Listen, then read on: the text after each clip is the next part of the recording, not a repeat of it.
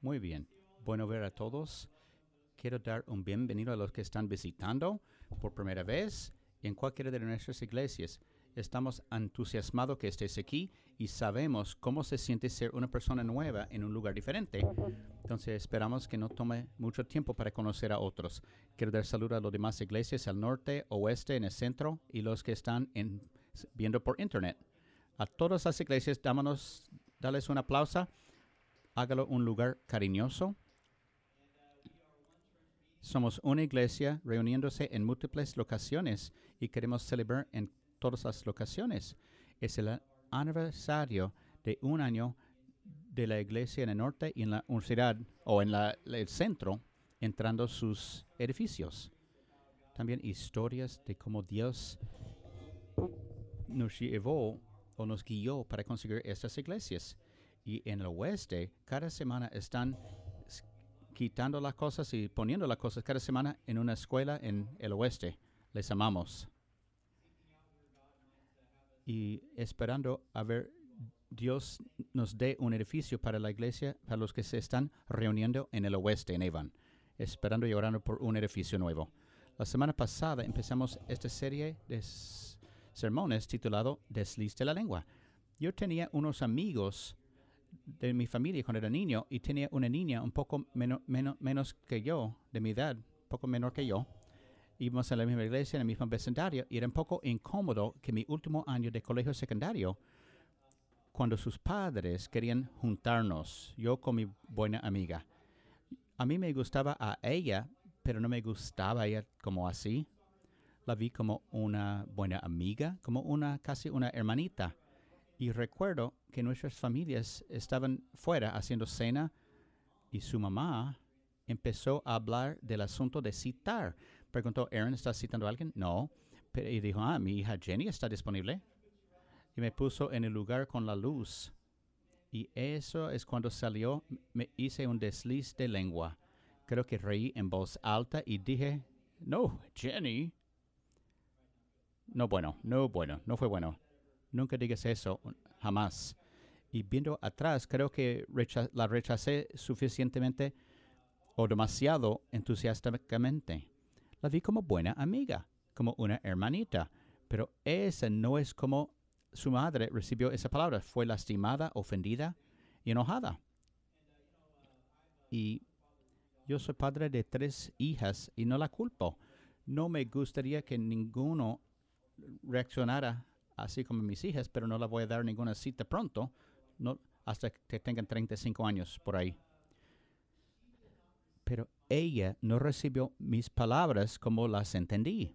Has estado en una conversación donde algo te salió de la boca y la otra persona lo recibió de manera equivocada y querías abrir la boca y meter el pie, pero no quería decirlo así y no entendí que salieran las palabras así y que te impactaran así. Tengo buenas noticias y malas noticias y buenas noticias.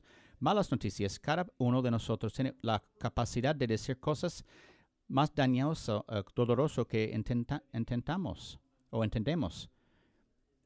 Pero cada uno de nosotros tenemos la capacidad de decir algo que ayuda más de lo que esperábamos. Subestimamos el poder de nuestras palabras. Y quiero que sepas, a pesar de quién eres y qué haces de trabajo o la edad que tengas, cada uno de nosotros tiene la capacidad cada día para cambiar la vida de alguien por medio de nuestra habla, por el poder de nuestras palabras. Y no tiene que ser muchas palabras y no tiene que ser palabras elocuentes, solo bien dichas las palabras y bien puestas. La palabra correcta en el tiempo adecuado, en el tono adecuado, puede cambiar la vida de alguien. Yo recuerdo que las personas que hablaban palabras sobre mí o en mí, que me dio nueva vida. Dice, Aaron, veo algo en ti, no sé si tú la viste o no. Aaron, estás muy dotado en eso. ¿Cómo te puedo ayudar a cultivar este don? Estaban diciendo cosas y no sé si estaba yo o no, pero el hecho que lo decían me hizo creerlo y cambió mi vida. Todos tenemos el poder de hacerlo. Entonces, la semana pasada, es semana 1 de esa serie de sermones, la persona promedio habla acerca de 1,000 o 16,000 palabras diario, que sería un libro de 60 capítulos cada día y muchas oportunidades para equivocar. Sería un libro, de 60 páginas cada día con las palabras que hablamos. Y hay maneras de cultivar nuestra habla, mejorar el habla, y ese pone una luz en esta área de nuestras vidas, en esa área donde no vemos suficiente, y nos ayuda a aprender y saber. Nunca vamos a llegar o lograr perfección en esta área. Siempre vamos a ser pecadores, pero podemos aprender de ello y crecer cuando entendemos el poder de nuestras palabras. Y lo que quiero ver hoy es la fuente de nuestras palabras. Hay muchas veces en nuestras vidas donde decimos cosas que no entendemos decir. Y hay muchas veces en nuestras vidas donde intentamos o entendemos o dijimos con intención cada palabra. Yo sé que va a decir la otra persona cómo la va a impactar y lo voy a decir. Sin embargo, mantenemos las palabras más crueles a las personas que más amamos. ¿Y por qué lo hacemos? Yo pensaba en eso la semana pasada. La razón es quizás tenemos una tendencia de tomar o tratar con indiferencia su amor para nosotros, diciendo que siempre me van a amar y siempre van a estar. O otra razón por qué lo hacemos es que lo conocemos tan buenos, tan cómodos con ellos, que sabemos empujar sus botones o ponernos o irritarlos. Por eso, ¿has dicho algo que fue tan cruel que te sorprendió? Y inmediatamente al decirlo, dije, lo siento, no sé de dónde vino eso, permíteme regresarlo. Pero una de las lecciones más duras de aprender cuando tiene que ver con nuestras palabras es que no podemos agarrar las palabras una vez que ya salieron. ¿Has visto es un programa de realidad que se llama Pesadillas del Tatuaje? Un programa donde las personas en un momento compulsivo en un lugar de tatuajes, y esas dos cosas no deben ir juntos, de impulsión, y salen sacando un tatuaje que resienten después. Y un par de mis favoritos, el primero dice no resentimientos, o en inglés no regrets, pero está mal deletreado.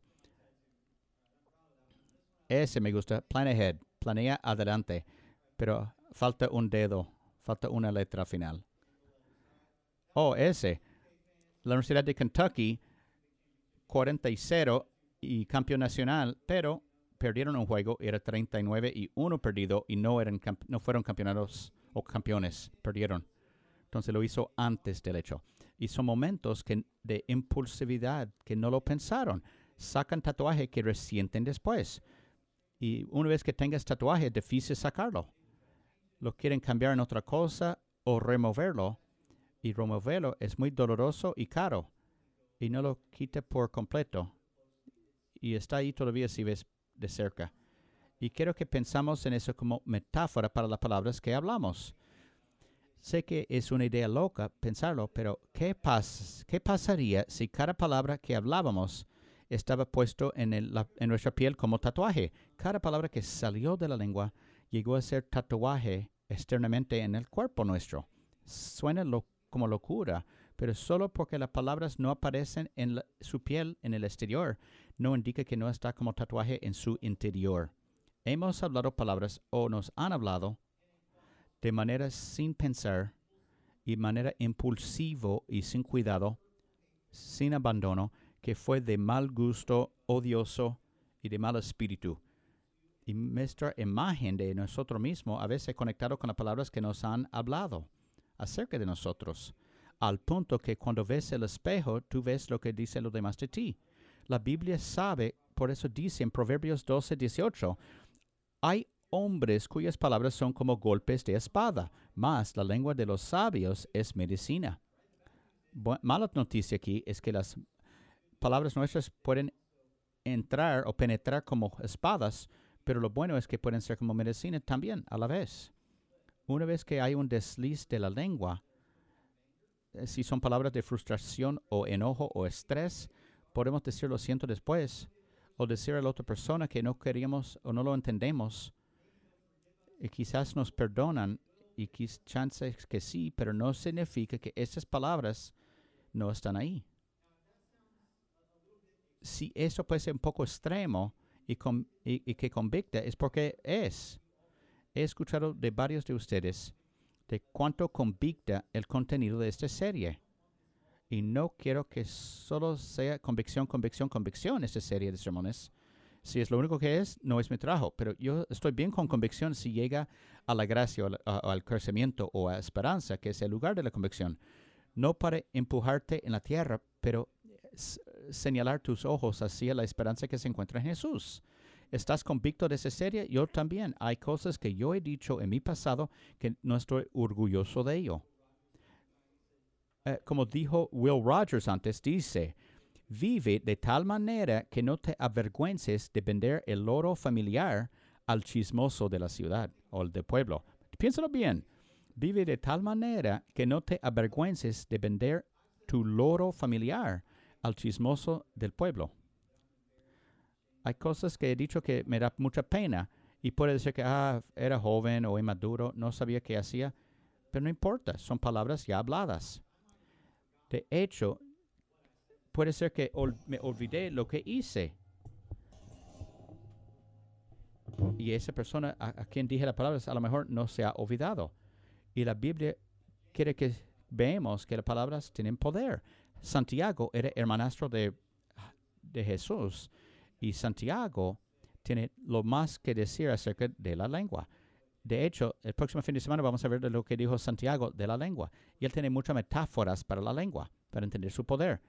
Pero vimos en Santiago 3:8 dice, ningún hombre puede domar la lengua. Y unos dicen, yo puedo controlar la lengua. No, Santiago dice, no puedes. No sé tú, pero me frustra. Es frustrante que algo tan pequeño y insignificante puede tener tanto impacto de la trayectoria de mi vida y mis relaciones. Cuando pienso en la lengua, pesa como 70 gramos. 70% de la lengua es hecho de agua. 20% es músculo y no un músculo. Ese no es diagrama científico, para que sepan. Es una colección de músculos. Y es como 10% grasa. Buen pensamiento. Es una colección extraña de músculos en ese sentido. Tu lengua no se cansa, ni se rinde. No has tenido un día donde dices, mi lengua es tan cansada. No, nunca pasa. Yo puedo hablar cada servicio alrededor de 45 minutos. Y si corro de 35 a 40 minutos, voy a tener que estirar varios músculos en la pierna.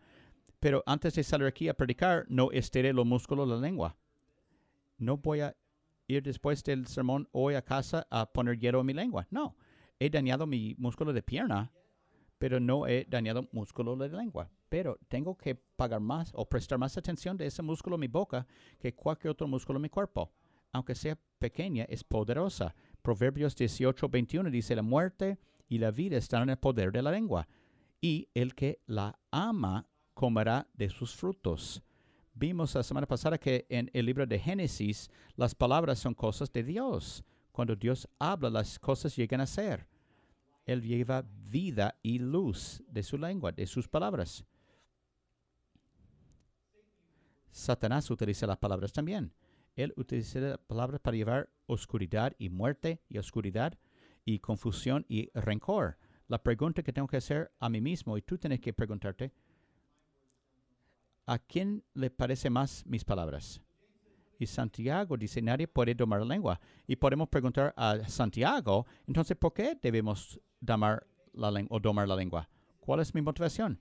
¿Para ser persona más simpática o ganar más influencia y amigos? Quizás, pero no creo que es la razón más importante. ¿O es para ser más correcto políticamente? Quizás, pero no creo que es la cosa más importante.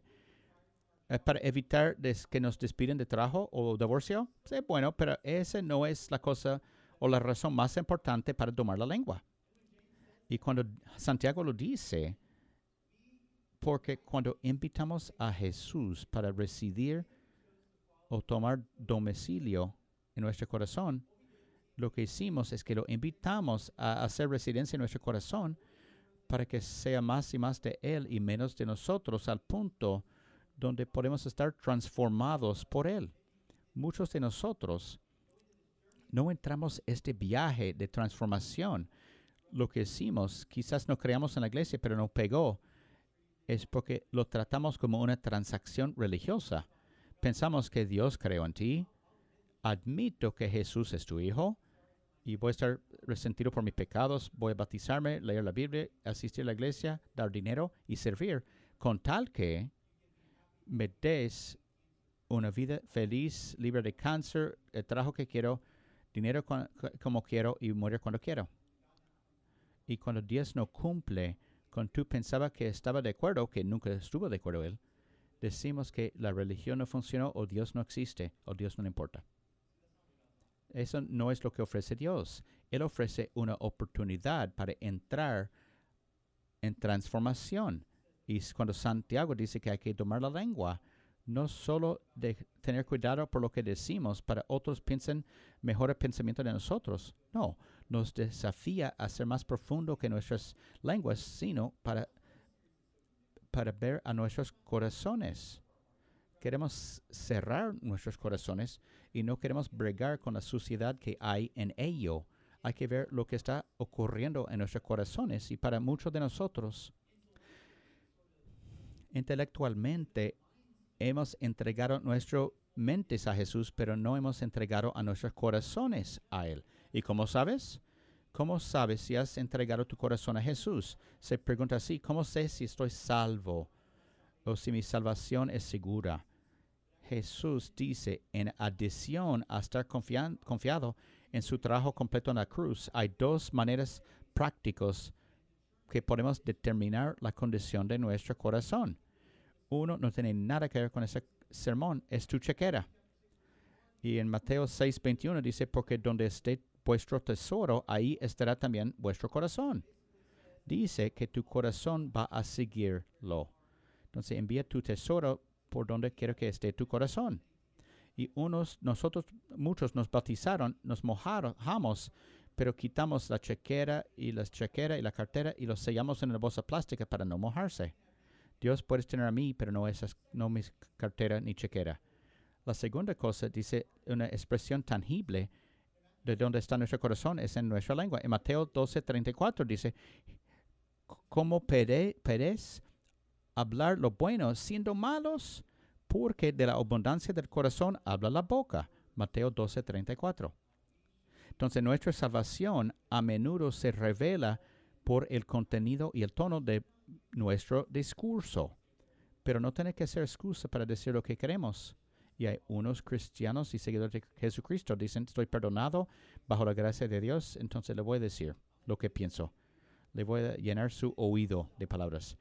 Entonces, otra vez, nuestra salvación no depende de ello, pero es revelado por el contenido y tono de nuestro discurso, nuestra habla. Y como fruta saludable que crece de árbol saludable, entonces para que palabras que dan vida salen de un corazón donde reside Jesús. Y Santiago diría en 1:26, si alguno se cree religioso entre vosotros y no refrena su lengua, sino que engaña su corazón, la religión de tal es vana. Dice también, tu religión no vale nada si no cuida por los huérfanos y las viudas que están en necesidad. Entonces, si dices que crees y has sido bautizado, das dinero, sirves y todas cosas que deben hacer seguidor de Cristo, y después chismosea, habla con groserías a otros. ¿Si has hecho eso? Levantas la voz, dices algo cruel a tu pareja o a tus niños, o regresando de la iglesia a casa, o haces una crítica bajo un teclado. Esas cosas comunican algo de la condición de tu corazón. No puedes decir solo que estoy enojado, cansado, estresado. No puedes poner en un compartimento esa parte de tu habla. Todas esas religiones, emociones que pasas, no te da derecho. Entonces, ¿quién está en control de mi corazón? ¿Yo o el Espíritu de Dios? Son las únicas dos opciones. Y podemos decir lo que queremos, pero nuestras palabras pueden revelar lo que está ocurriendo en tu corazón. En el libro de Proverbios, la Biblia habla mucho de las palabras y Jesús enseñó mucho del asunto de las palabras. Y una de las cosas más incómodas que enseñó Jesús tuvo que ver con las lenguas. Hace unos años atrás, por los que tienen tiempo aquí, recuerden un mensaje o serie de mensajes que vimos donde las cosas incómodas que dijo Jesús, que te causa pecar tu ojo, quítatelo. Si has visto de manera lujuriosa a otra mujer, entonces has pecado, has hecho adulterio.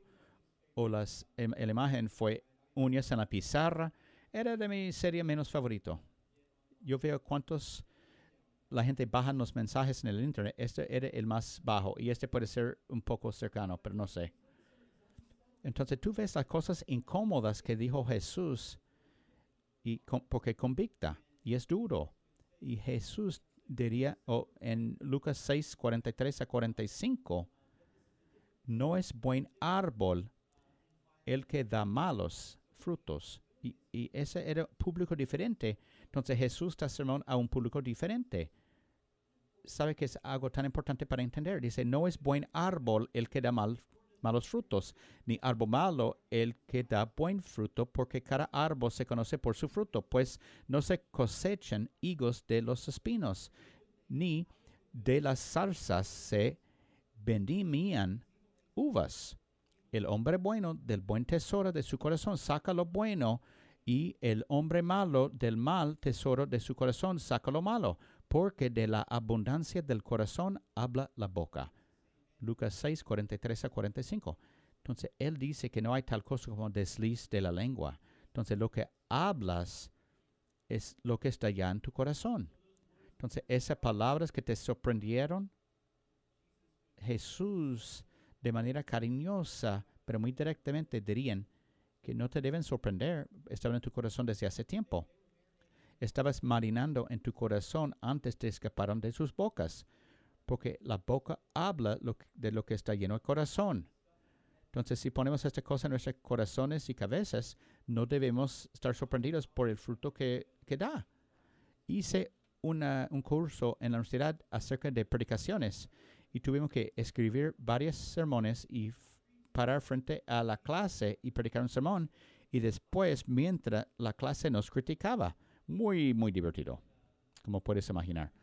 Recuerdo, en un día había un hombre para predicar un sermón y en medio de su sermón estaba animado y predicando con pasión y le sale una grosería.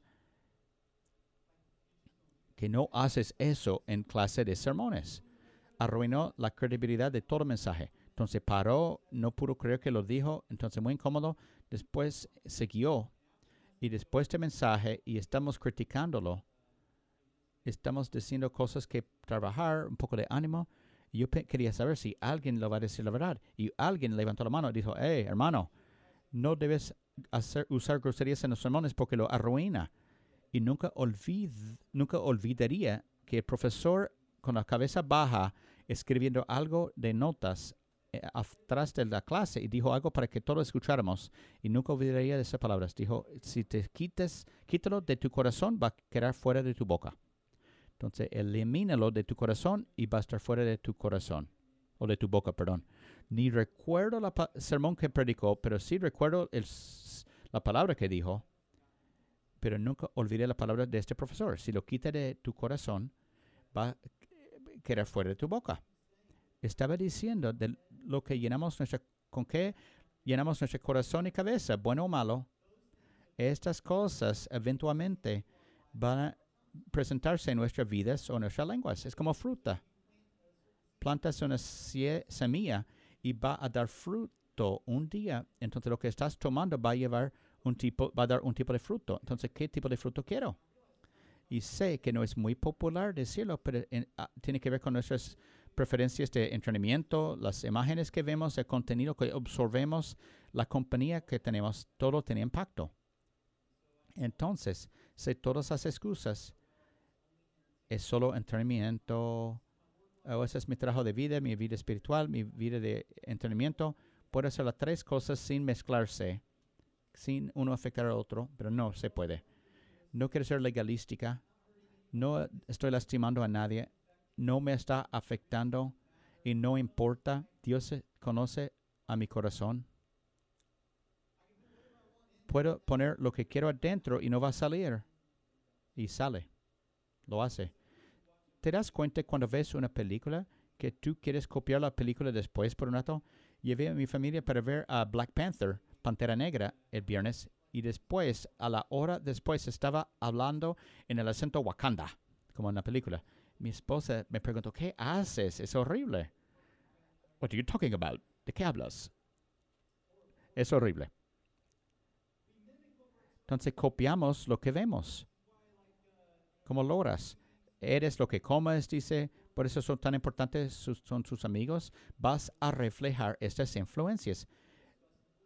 En Filipenses 4:8, Pablo dice, fija tu pensamiento en lo que es admirable, bueno, y piense en las cosas excelentes y que digno de adoración. ¿Y por qué lo haríamos? ¿Para ser más santo que otros? ¿O buenísimo, buena persona? ¿O súper religioso? Es no. Porque lo que tomas o absorbes eventualmente va a salir. Entonces, en un momento no guardado, cuando malas palabras, palabras de enojo que aplastan, salen de nuestras lenguas y decimos, no sé de dónde vino eso. Jesús dice amorosamente pero directamente y levanta la mano y dice, yo sé, ha estado en tu corazón por un tiempo. En Proverbio 4:23 dice, sobre todo, guarda tu corazón. Por todo que tú haces sale de ello. Guarda tu corazón, es que es defensivo por su naturaleza. Es poner línea de defensa alrededor del corazón. Entendemos al corazón y la metáfora del corazón en la cultura hebrea. Vieron al corazón como el centro de una persona. Era tu centro emocional de tu corazón y las demás partes de tu vida se conectaban a ello. Entonces el autor de Proverbios dijo, guárdalo. Como no quieres contaminar una fuente de agua de una ciudad, no contaminas a tu corazón porque va a influir a lo demás. Guarda tu corazón, pero también haces cosas proactivamente. En Salmos 119:11 dice, he escondido tu corazón en mi corazón para que no peque contra ti. Dice, llena tu corazón de esas cosas. No solo leyendo escritura, porque en un momento estresante, en vez de tener palabras de enojo o de rencor dentro de ti, puedes hablar la palabra de Dios.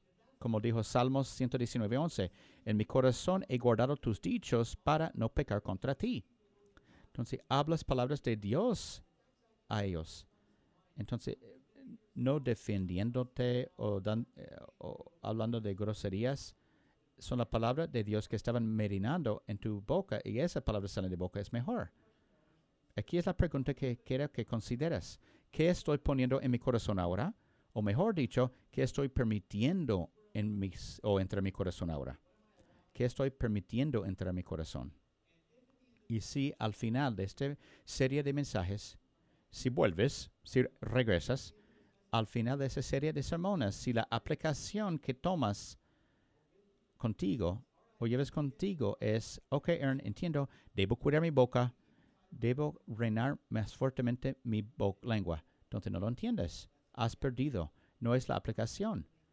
Tu lengua no es el problema. Tu lengua revela el problema. La lengua es el resultado del problema. Es una serie acerca de nuestros corazones. ¿Cuál es la condición de mi corazón? Y si lo estoy guardando, ¿qué estoy permitiendo entrar? Por eso puse el desafío la semana pasada, todos como iglesia, memorizar este versículo juntos de Salmos 141:3. En voz alta todos, pon guarda a mi boca, oh Jehová. guarda la puerta de mis labios.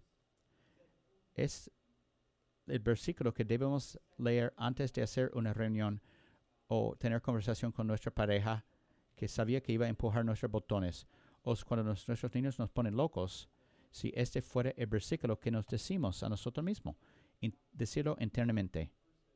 El versículo que decimos a nosotros mismos antes de tener una conversación con nuestro grupo o algo con que estamos de desacuerdo. Tomar control de la lengua. Guarda los labios.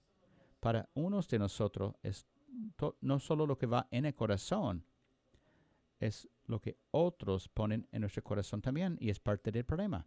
Quizás han hablado o plantado semillas que han dado fruto, y estamos plantando semillas en vidas de otro. Por eso, para los que tienen niños, cuando estás disciplinando a tus hijos y estás en el momento donde dices, sueno igual que mi padre o mi madre, porque ellos pusieron semillas por sus palabras, buenas o malas, y tenemos una tendencia de pasar esas palabras a otros. A veces lo que no se dice es igual dañino o más de lo que dijimos o lo que decimos. Cuando pregunté la semana pasada en la media o social la cosa más dolorosa que la gente te ha dicho, también pregunté qué son las mejores cosas que personas te han dicho. Había un par de comentarios donde personas dijeron, no es tanto que dijeron que me lastimó, es lo que no dijeron. Yo quiero que alguien desde hace tiempo, alguien que amo y respeto, que me dicen buena palabra, y unos quieren desesperadamente escuchar a tu padre decir, estoy orgulloso de ti. Y nunca vino. Y no ha venido aún. Eres adulto. Llamas a tu casa, tu padre contesta el teléfono, y hay un par de charlas de clima, de deportes, y después te dice, te busca tu mamá. Y unos de ustedes querían que tu madre te dijera que eres bello, te amo como eres, pero tu madre no llega a decirlo. Quizás porque su abuela o tu abuelo, la mamá de tu mamá, nunca dijo a ella. Puedo ver algo especial en ti, puedes hacer grandes cosas, estoy aquí por ti a pesar de todo, de profesor, entrenador, amigo, pero nunca lo dijo. Pero cuando pedimos a Dios tomar control de nuestros corazones para que podemos decir la cosa o la cosa correcta, buena o verdad o verdadera, de estar disponible, pedir a Dios darnos el ánimo para decir la cosa correcta en el tiempo adecuado. Y cuando tú te sientes que adentro que debes decir algo o animarlo o decir eso, no necesitan escuchar eso de mí. A lo mejor que sí. Es este momento donde captamos el riesgo o tomamos el riesgo para decir luz en sus vidas.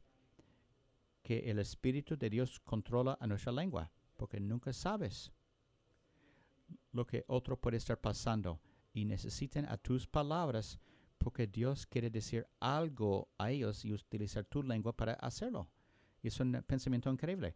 Hace unos años atrás, recuerdo de decir a un autor prominente cristiano, en los 90s, estaba en Chicago hablando en una conferencia por 2 o 3 días y está del costa oeste y estaba en tiempo de California y se levanta a las 2:30 de la mañana y no pudo regresar a dormir. Entonces baja a un comedor que había, un restaurante en la calle. Se siente en una banca y está estudiando y leyendo, tomando café. Y llegan un grupo de prostitutas en el restaurante, se sienten detrás de él, sentado tan cercano que él pudo escuchar su conversación, aunque no quería. Y hablando de esta noche y las cosas que pasaban y los hombres con quienes estaban. Y una de las prostitutas, de nombre Agnes, dijo con entusiasmo a sus amigas, hey, mañana es mi cumpleaños. Y lo que dijo después rompió su corazón. Las amigas dijeron, ¿qué importa? Todos tenemos cumpleaños, ¿qué quieres? ¿Una fiesta? ¿O hacerte pastel? Y de inmediato cambió su humor. Dijo, no importa, tienes razón, no es nada grande, no sé por qué lo dije. Pero movió mucho dentro de Tony, el pastor, no pudo quitarlo de su mente. Después de 30 minutos se van y él habla con el dueño Dice, mi nombre es Tony, estoy visitando de otra ciudad. ¿Esas mujeres vienen cada noche? Y él dice, sí. Ellos trabajan en el rincón, en la calle, y llegan como a las 3 cada mañana. Pero yo escuché a una de ellas de nombre Agnes que dijo que es su cumpleaños. Y preguntó, ¿podemos darle una cumpleaños de sorpresa mañana? Y en ese tiempo, la esposa salió del dueño y está lavando las manos y dijo, yo creo que es una idea fantástica. Creo que nadie ha hecho eso por ella desde hace mucho tiempo. Entonces, lo planean. Entre conferencia, la sesión de conferencia, compró cosas de cumpleaños, las gorras, decoraciones. Tuvo un letrero que decía, feliz cumpleaños, Agnes. Y los dueños del restaurante hicieron un gran pastel. Entre 12:15 y 12:30, las personas estaban agarrando gente de la calle para celebrar con ellos. O alguien que conocía a Agnes de ese cuadro. Entonces todos ponen sus fiestas cumpleañeras, decoraciones, y a las 3 entra Agnes y sus amigas entran y todos dicen, feliz cumpleaños, Agnes. Y ella está parada con lágrimas en los ojos y sus labios temblando. Va al pastel con cuidado, quizás como que si fuera sueño. Y todos la cantan feliz cumpleaños. Y alguien dice, Agnes, sopla las candelas, apaga las candelas. ¿Tengo que hacerlo? Tengo un niño que está dormido en mi apartamento en el rincón. Me gustaría que él viera este pastel. Él nunca ha visto nada así. ¿Lo puedo llevar a él? Y no esperaban eso. Y dijeron que, claro, sí, es tu pastel. Puedes hacer lo que quieras con ello. Entonces se va con el queque, con la pastel. Y él está ahí con un grupo de prostitutas y desconocidos con gorras cumpleañeras y es muy incómodo. Entonces Tony dice lo primero que llega a su mente. Él dijo, mi nombre es Tony, soy un pastor, puedo orar por nosotros. Y bajan las cabezas, cierran los ojos y él oró por todos en el círculo, por Agnes y el niño. Cuando terminó, el dueño del restaurante parecía enojado y le dijo, ¿No me dijiste que eres un pastor? ¿A qué tipo de iglesia perteneces? Él dijo, yo pertenezco a una iglesia que da fiestas de cumpleaños para una prostituta a las 3 de la mañana.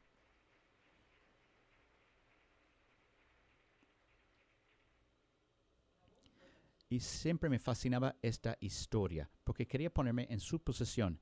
Y que estaba en esta mesa, quizás yo hubiera pensado, qué triste, voy a orar por Agnes ahora. Y después hago mi negocio. Pero Tony decidió atreverse y ser intencional, no solo con sus acciones, sino también con sus palabras. Porque sabía que había una mujercita de nombre Agnes que desesperadamente necesitaba escuchar que le importa, que es amada. Tiene que escuchar que Dios no se ha dado por vencido por ella. Escuchar que hay esperanza. Feliz cumpleaños, Agnes. Mi oración para ti, no solo hoy, sino por toda esta serie, si no has entregado tu corazón a Jesucristo, que no tengas pena de hacerlo. Sé que es vulnerable y poner tu corazón abierto al aire. Dice, has sido herido, lastimado, pegado, golpeado. Tiene muchas malas palabras tatuadas encima de ello. Entonces toma todo eso y reside en mi corazón. Porque las palabras que deslizan de mi boca sean buenas. Padre, te damos gracias por esta enseñanza desafiante, porque yo lo necesito, tú lo necesitas. Que no tengamos pena o tengamos miedo de exponer a nuestros corazones a ti, lo que hay adentro, lo sucio y feo que es. Oro que aquí en un momento que estamos reflejando y tomando comunión juntos, oro que estamos de pie y cantando, que no solo hagamos las mociones, que nuestras mentes no se desactivan, dónde vamos para almorzar o qué vamos a hacer hoy, pero sentamos en el momento o pensamos en el momento sabiendo que el Espíritu de Dios está aquí y que te damos un bienvenido y hacer un trabajo transformacional en nuestros corazones para que nuestra habla sea una fragancia dulce a ti y a todos con quien interactuamos. Y lo pedimos en el nombre de Jesús. Y todos dijo, amén.